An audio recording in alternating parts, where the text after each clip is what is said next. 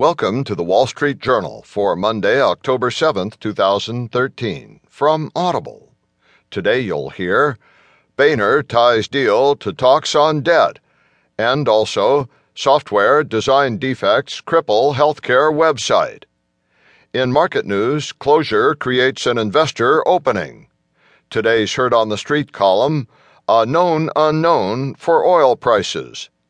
Plus today's editorial, from Information Age by L. Gordon Kravitz, Google Search, Regulation Leads to Innovation. And in the Journal Report, How to Get Your 401k Ready for Retirement.